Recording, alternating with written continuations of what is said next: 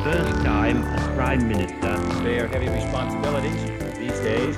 And the standards of justice may be applied to all nations alike. I'm Emma. And I'm Chloe.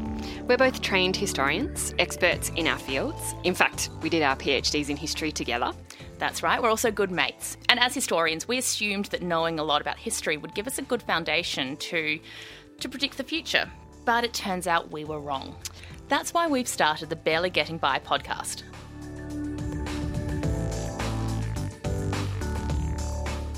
So the 2016 US presidential election, for example, completely blindsided me. I think it blindsided Chloe as well. That it did. We had no idea that the UK would slowly limp towards Brexit. Nope, no idea. And I think neither of us predicted how the recent Australian election would play out. We want to unpack. What did we overlook? How did we, political experts and the mainstream media, misunderstand what seemed to be happening right in front of us the whole time over the past 3, 5, even 10 years?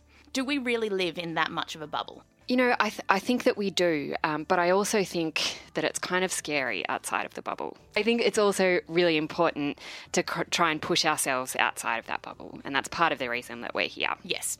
We think that as historians we can add a different voice to the conversation, which unfortunately is still dominated by old mate Rupert and his old white cronies.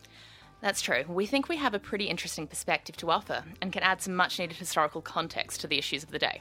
So we'll look at things like the role of leadership, the role of government and the state, and the role of people and citizens, and talk about what we do when, for example, politicians go against what we believe in.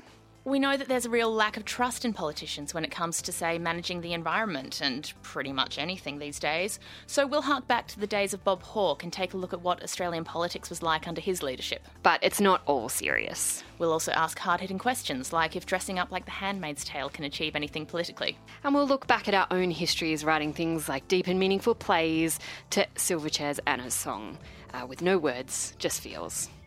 Got a few in-jokes already, Chloe. Yes, and I'm going to give you one more. We're also going to ask the key question of our time, which is Dolly Parton a feminist hero or just another white lady? My desperate hope is that it's the first option. So please join us to discover the answer to all of these questions. We hope that you'll learn something new, and we can't wait for you to hear it.